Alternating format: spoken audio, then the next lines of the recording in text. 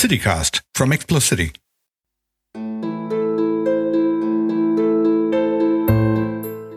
Hence, home you idle creatures, get you home. Is this a holiday? What? No, you not. Being mechanical, you ought not walk upon a labouring day without the sign of your profession. Speak, what trade art thou? Why, sir, a carpenter. Where is thy leather apron and thy rule? What dost thou with thy best apparel on? You, sir, what trade are you? Truly, sir, in respect of a fine workman I am, but as you would say, a cobbler. But what trade art thou? Answer me directly. A trade, sir, that I hope I may use with a safe conscience, which is indeed, sir, a mender of bad souls. What trade, thou knave, thou naughty knave, what trade? Nay, I beseech you, sir, be not out with me. Yet if you be out, sir, I can mend you. What meanest thou by that? Mend me, thou saucy fellow? Why, sir, cobble you. Thou art a cobbler, art thou? Truly, sir, all that I live by is with thee all. I meddle with no tradesmen's matters, nor women's matters, but with all. I am indeed, sir, surgeon to old shoes. Most, if not all of us, who studied English in school will immediately recognize that passage. Those are the opening lines from Julius Caesar by Shakespeare. Old JC was in the curriculum, wasn't he? While I was lucky to have had an English literature teacher who was all about the romance of prose and poetry and, of course, Shakespeare, I'm ever surprised when I meet those who studied literature mechanically, only to pass an exam. Anyway, that passage is a favorite of my guest today, journalist and author Amrita Shah. She says she picked that one to read for its humor, especially the cobbler double entendre. When I was in my late 20s, I was burning to write for a national publication. My target was, let's call it the Gentleman's Magazine, Debonair. Debonair was India's Playboy. You read it for the articles. No, seriously, you did. Debonair, by design, had some of the most literary writing in the country. I figured that if I was published by Debonair, it would improve my street cred. And it did. And I had a column there for a few months until they went and sold it to some guy who wanted to have nothing to do with literature, just more nudes. Or so I've been told.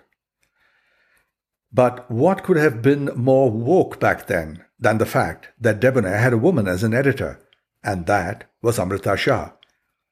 I wrote goofy sexual humor pieces for her that I thought were witty. Happily, so did she, I'm assuming, because we're still friends.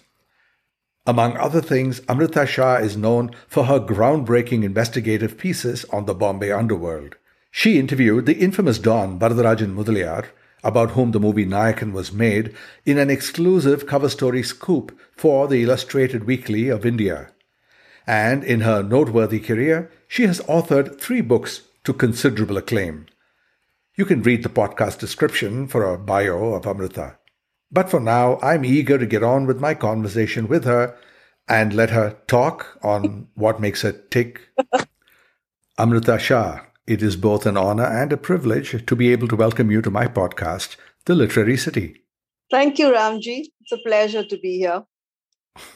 I've read you as an intrepid reporter, investigative pieces, and then the magazine phase of your career, to which I contributed a little. Absolutely. And now you've moved on to the weighty, researching and writing books that have been admired by the Illuminati. Oh, I like that word, Illuminati. I think though it has a specific, not so great meaning, but yeah. No, I know. I was appealing to that wacky sense of humor that I know of. Okay. My opening salvo. Why do you write? It's sort of a very natural thing for me to do. From a very young age, I recall being able to write. I know that I was going to write. But I think that it may have had something to do with the fact that my mother named me. She was thinking about Amrita Shergill and Amrita Pritam. And I did, as a kid, want to be both an artist and a writer. And then I kind of chose to write. Also, I had a father who was very interested in literature. There were always books in the house. What kind of books?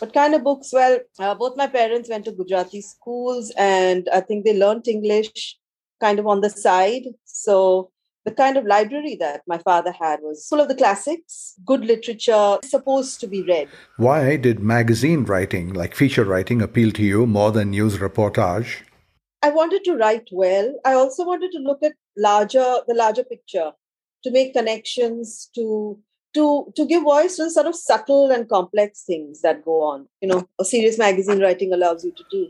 Right. For example, your famous pieces on the Bombay underworld. Right. What led you to that story? That must have been fun. I mean, you were the queen of the underworld, weren't you? Well, yes, I would happily kind of assume that. Well, it happened in a very wacky way. It started out because I was a trainee and I was told you're not going to write for 6 months. I mean, don't expect to get a byline.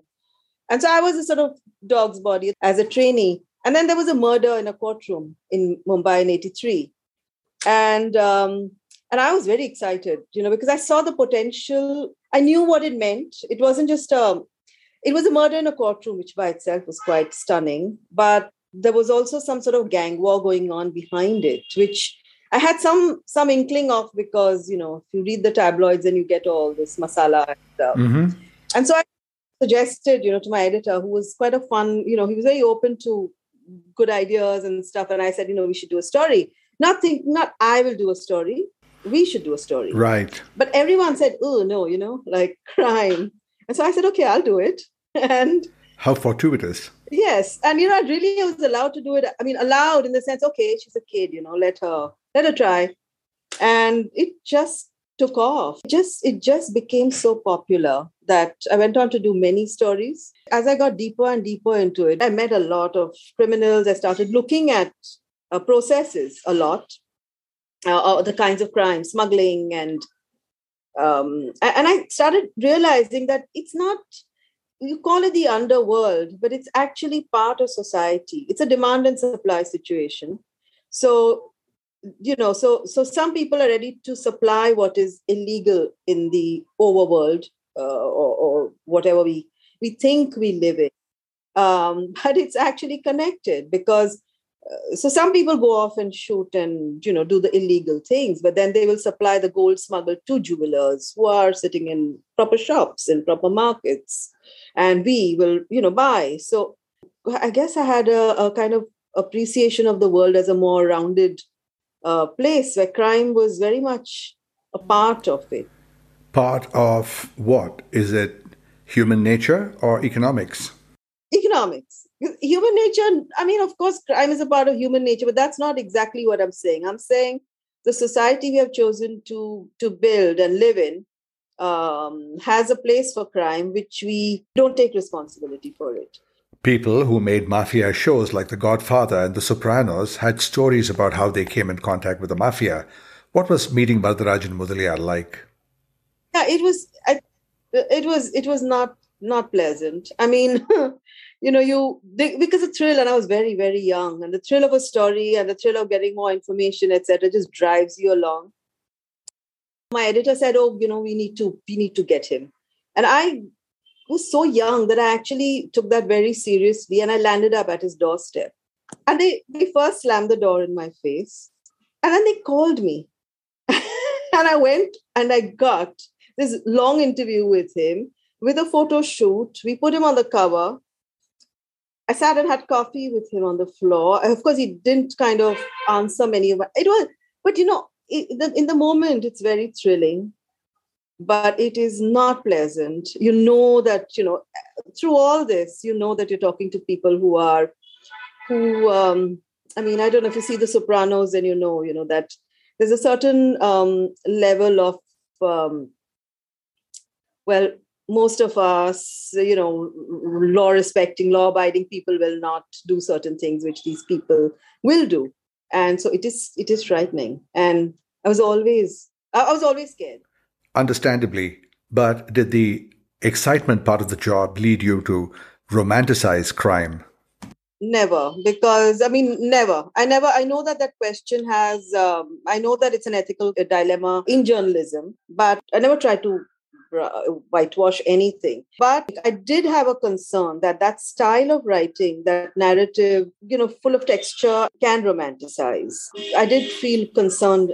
You still have a job to do, don't you? One of your heroes, Joan Didion, in that documentary that's on Netflix, she, when asked about how she felt about finding a 5-year-old child in a drug den, frothing at the mouth with white lips because it had been given hard drugs, said in response, pure gold. Well, I'm laughing, but there it's it's a kind of dilemma that you have to take a sort of stand on. I mean, I know photographers will you shoot or will you help? A dilemma that's not going to get resolved anytime soon. So moving on, who would you say are the literary journalists that inspired you? My favorite, literary journalists are Gay Talese is a big favorite of mine. Tom Wolfe, I like a great deal. Joan Didion, of course. Truman Capote, John Fowles, names of the past, I think. Maybe, but they're still role models for us. They prevail. Why do you suppose? The idea that something should be crafted, the idea of there should be wisdom in writing. I'm perpetually zapped when, everyone is this great writer in their 20s and you might even be good at writing, but where is the understanding of life? What experience do you bring to it? But I don't know. I'm always puzzled because when I grew up, the whole idea of writing was that you know a lot. And you bring that to your writing. Well, it zaps me too to hear of someone whose first book is a memoir of their writing life. Yeah. And now for a topic you've been itching to get into, debonair. It was said that we read debonair like Playboy for the articles, right? Yes. Well, I wrote for debonair because of the articles. Right. And because of you, I'll say.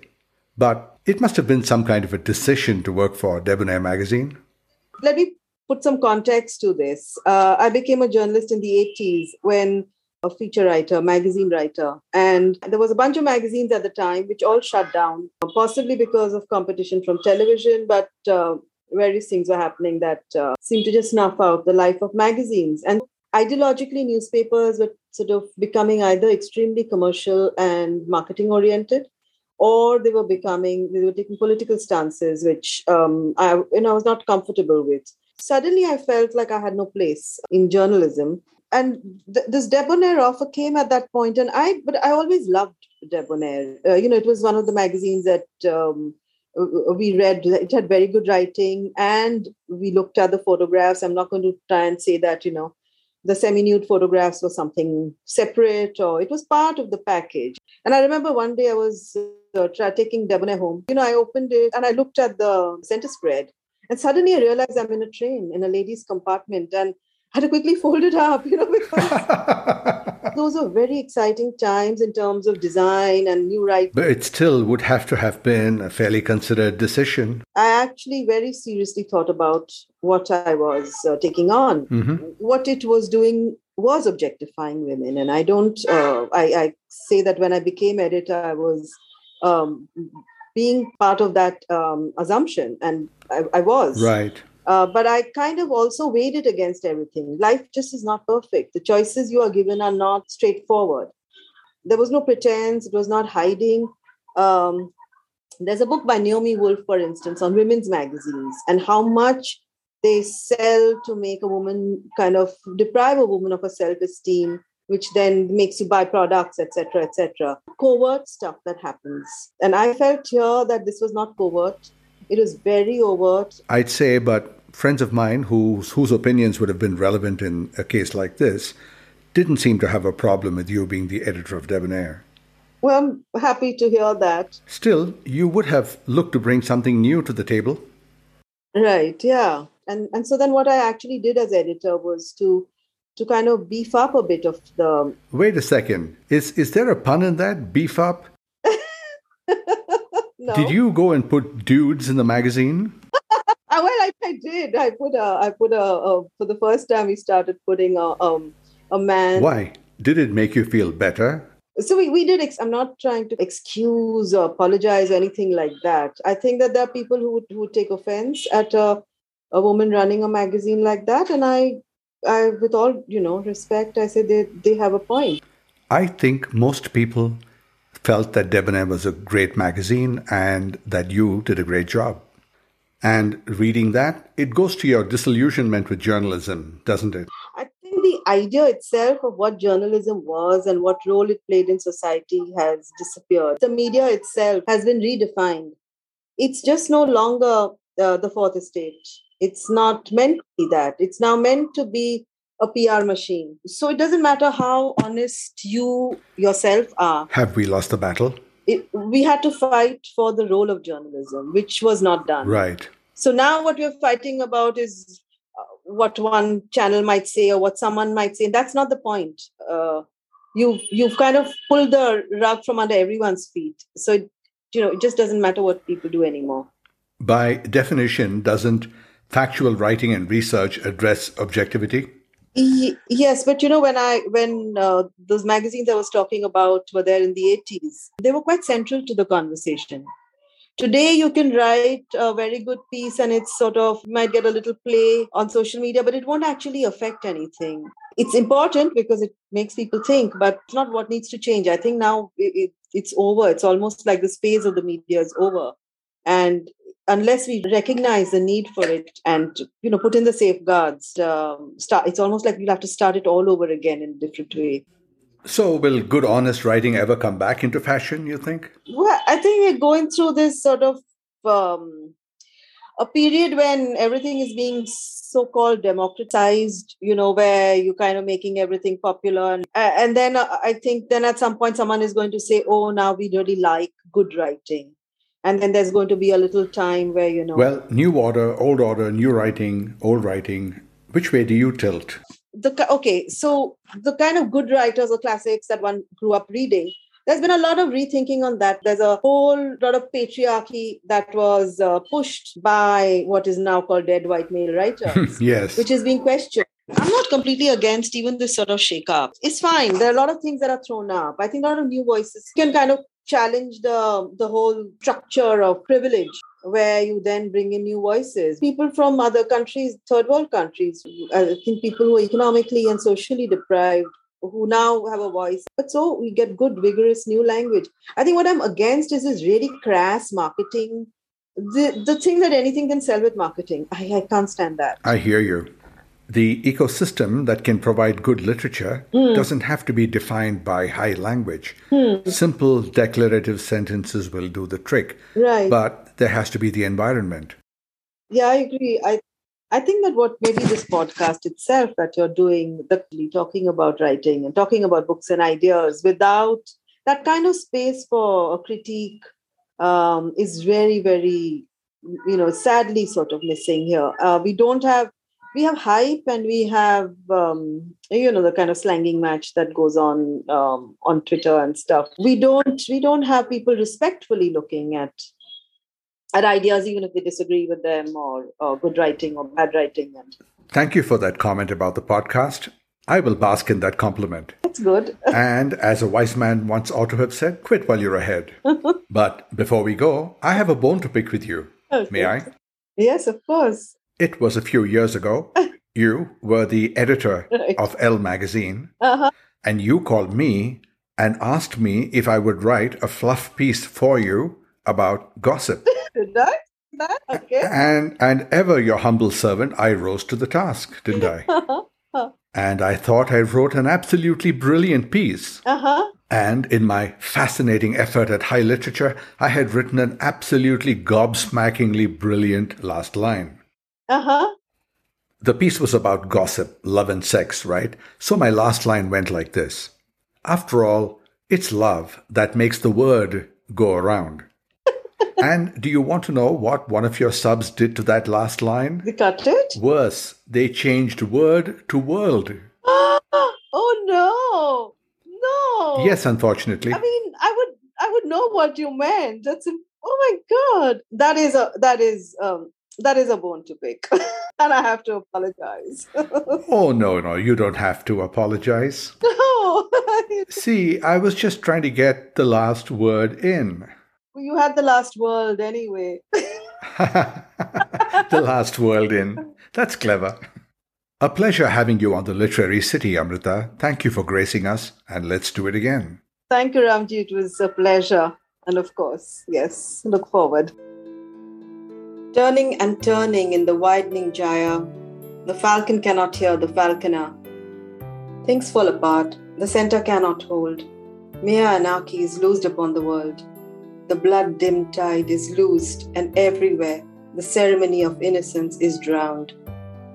The best lack all conviction, while the worst are full of passionate intensity. All right. And it's time now for that magic segment, What's That Word? Where we delve into the etymology of words and phrases that we hear and use every day, but never stop to think about. And to help me with it is my co-host, she of the crazy ability with letters of the English language. I'll let her introduce herself. Go ahead. Hi, my name is Praniti. But since I'm master of letters, you can call me P. That's P with an A, not another E. See? All right, P with an A. What's the word? Well, today, before we get into our regular What's That Word, we have a caller on the line. We do? What's he selling? He'd like to discuss the etymology of a word. Well, is he on the line? I'm calling him now. Okay. And here he is. Ramji, on the phone, all the way from the United States, we have Shashwat Sirsi. Shashwat, hi, welcome to the Literary City. Hi, Shashwat. What's the short form? You can call me Shash. Hey, Shash. Where in the States are you calling from?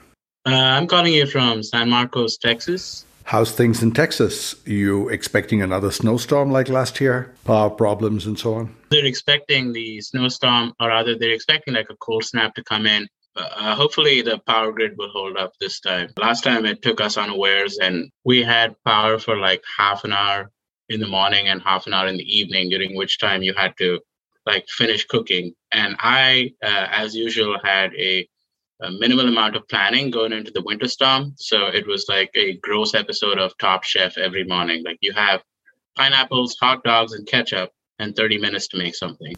Or, as any teenage boy would say, gourmet food. Right. Okay, Shash, you had a word that you wanted to check with us today. Yeah, I was just interested to, discuss the etymology of the word loo. Loo, L-O-O, loo. Loo, yes, which refers to the toilet. It's pretty ubiquitous in everyday conversation. And I was just wondering if y'all were interested in discussing like the origin of the word. Oh, totally. That's what we do.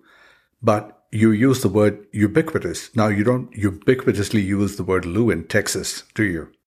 No, we do not. In fact, the first time I said to my boss that I was going to use the loo, he was like, we don't use that word around here. We're not English. We're American. Way to stick it to the colonial masters. Okay, so loo. Well, as with many words and phrases, no agreement on the etymology, but many interesting stories. Shash, you go first. Like you said, there are several theories that have been spun about to provide an origin to the word. But I think the most common one is garde à l'eau, which basically is French for watch out for the water. Right. And basically in medieval times, they used to do their business in a chamber pot. And then once the chamber pot was full, they would throw it out the window. Right. And while they're throwing it out the window, they would yell, watch out for the water, garde à l'eau. Golfers are less sophisticated, aren't they? All they can do is to yell for. One of the ways that etymologists try to establish the root of a use of a phrase or a word is to go back and find its earliest occurrence. For loo, the earliest that they have been able to find is fairly recent, in fact. James Joyce's Ulysses in 1922. He had a pun on the word Waterloo, and the quote was, "Oh yes, mon loup, how much cost? Waterloo, what a closet." Now, obviously, it was the loo out of Waterloo, the famous battle, and Waterloo, bathroom, right? There's another one. Again, I don't think this is very popular. It refers to sailors having to pee off the leeward side of the ship where the wind is not blowing. Right. And so leeward kind of like morphed into leeward. Ah. And that's from where they say that also it's possible that loo came about And also the expressions pissing in the wind or spitting in the wind. Wow, that's new information. I hadn't heard this one before. Thank you for that. And finally, I have this rather wacky theory that Lou actually comes from Lady Louisa. Now, Lady Louisa was the unpopular wife of the Earl of Lichfield, and it is said that in 1867, she and the Earl were staying at a friend's house, and a couple of young wise guys took her name card off the bedroom door and stuck it on the bathroom. And then after that, all the guests started to talk about going to Lady Louisa. Ah, that's mean. That's a mean prank. But all said and done, the theory that holds the most water is from the French expression lieu d'essence, which meant restroom. Now, lieu in French means place, and it's just a polite way of referring to the bathroom. So the lieu d'essence, a restroom, becoming loo in English is the most likely theory. But you know what? I like Shash's explanation the best, and I'm going to stick with it. Gardez-le is fascinating. All right, that's a wrap for this segment. And Shash, thanks so much for being here. And you know what? We look forward to having you back on the show. And if you ever find something that deserves discussion, give us a shout. Okay. Yeah, I'll keep a lookout. And in the meanwhile, you stay safe and dry and watch out for that winter. I don't know. I've stocked up on groceries, and if it snows, then I'm just going to use snow melt.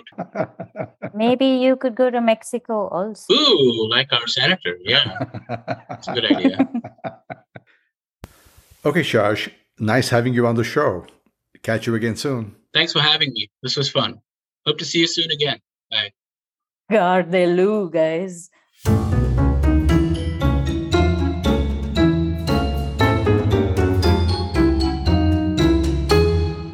Well, that was fun. Shash, a fellow word geek from Texas. We should have him on the show more often, don't you think? Yeah, we must. I'll talk to him. Okay, cool. All right, P with an A. What's the word today? Yeah, this one's quite obvious. You know, the opening lines of Julius Caesar that Amrita Shah picked. Uh-huh. She said she picked it because she liked the banter and the play on the word cobbler. Yes, she did. Well, aren't we all punsters? It must have been so hard for you to resist saying pundits. Ooh, derision. Derision becomes you this evening, doesn't it? So, cobbler. Mm-hmm. I was traveling once and I had an American peach cobbler. Oh, nice. Yeah, but I know that banter had to do with cobbler of shoes and soles, spelt both ways. Yes, that was the sum and substance of the opening scene from Julius Caesar. You're right. Yeah, so let's get to the origins of cobbler. Okay, so you know the word cobblestones, don't you? That's right. You know, a path or a track that is paved over with irregular, though smooth, stones to keep chariots and wagons from getting stuck in a rut. Right. So the business of laying down those stones for the road was considered fairly an unskilled job. So even today, we use the term to cobble something together, which means that you don't bring too much finesse to the job. So anyone who did a rough and unskilled job was a cobbler. Maybe the same guys who did that cobblestone roadwork also took to mending shoes. Right. I mean, just think, take Casca on his way to perforating Caesar. He has this little cobblestone that goes through the hole in his shoe and gets lodged in that, and he has to hop on one foot in pain. He needs a cobbler to fix things. Now, you mentioned peach cobbler. That's a deep dish pie with a thick crust, right? Yum. Well, when you pull one of these cobblers out of the oven, the top crust looks like full of lumpy dough, and that looks like a cobblestone, right? So that's apparently why they're called cobblers. I like that. Okay, moving forth from gluttony, do you want to hear a funny story about a cobbler? Yeah. This one is a real takedown of a cobbler. Okay. So in the late 14th century, there was this Greek painter called Apelles. For real, that's his name. You know, you can Apelles me, Apelles. So Apelles had this painting exhibition, and a cobbler stopped by, looked at the painting, and remarked to his friend that a shoe had been wrongly painted. Now, Apelles overheard this. He was in the habit of hiding close by and listening to everyone. maybe from behind a pillar. Yeah, it's the equivalent of lurking in the comment section. Yeah, a real ego surfer or Apelles.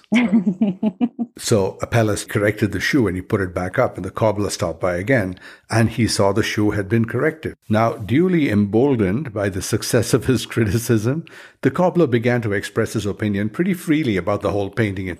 And this was too much for the patience of the artist, who rushed from his hiding place and told the cobbler to stick to shoes. Okay, P with an A, that brings us to the end of this wonderful segment again. As always, let's do it next week. Bye-bye. Now, if you come across a word or a phrase that intrigues you, confounds you, or merely piques your curiosity, share it with us and we would love to discuss it with you live on the air. Write to us, theliterarycity@explosity.com, or simply tlc@explosity.com, or go to our Facebook page, Bangalore Literary Society, or go to Instagram, ExplosityBLR. You know what to do. If your question is interesting, we will call you. In the last few episodes, we put out a request for people to donate to the Association for People with Disabilities, and we are heartened to know that some people actually did. Well, we ask the rest of you to please do the same. Go to apd-india.org. They run a school for children, and this is your chance to give a child a chance of becoming a contributing member of society, and maybe play this game with us one day. And that is our show for today. I'm Ramji Chandran. Thank you so much for listening. And until next Wednesday, I hope you have a ripping week. Bye now.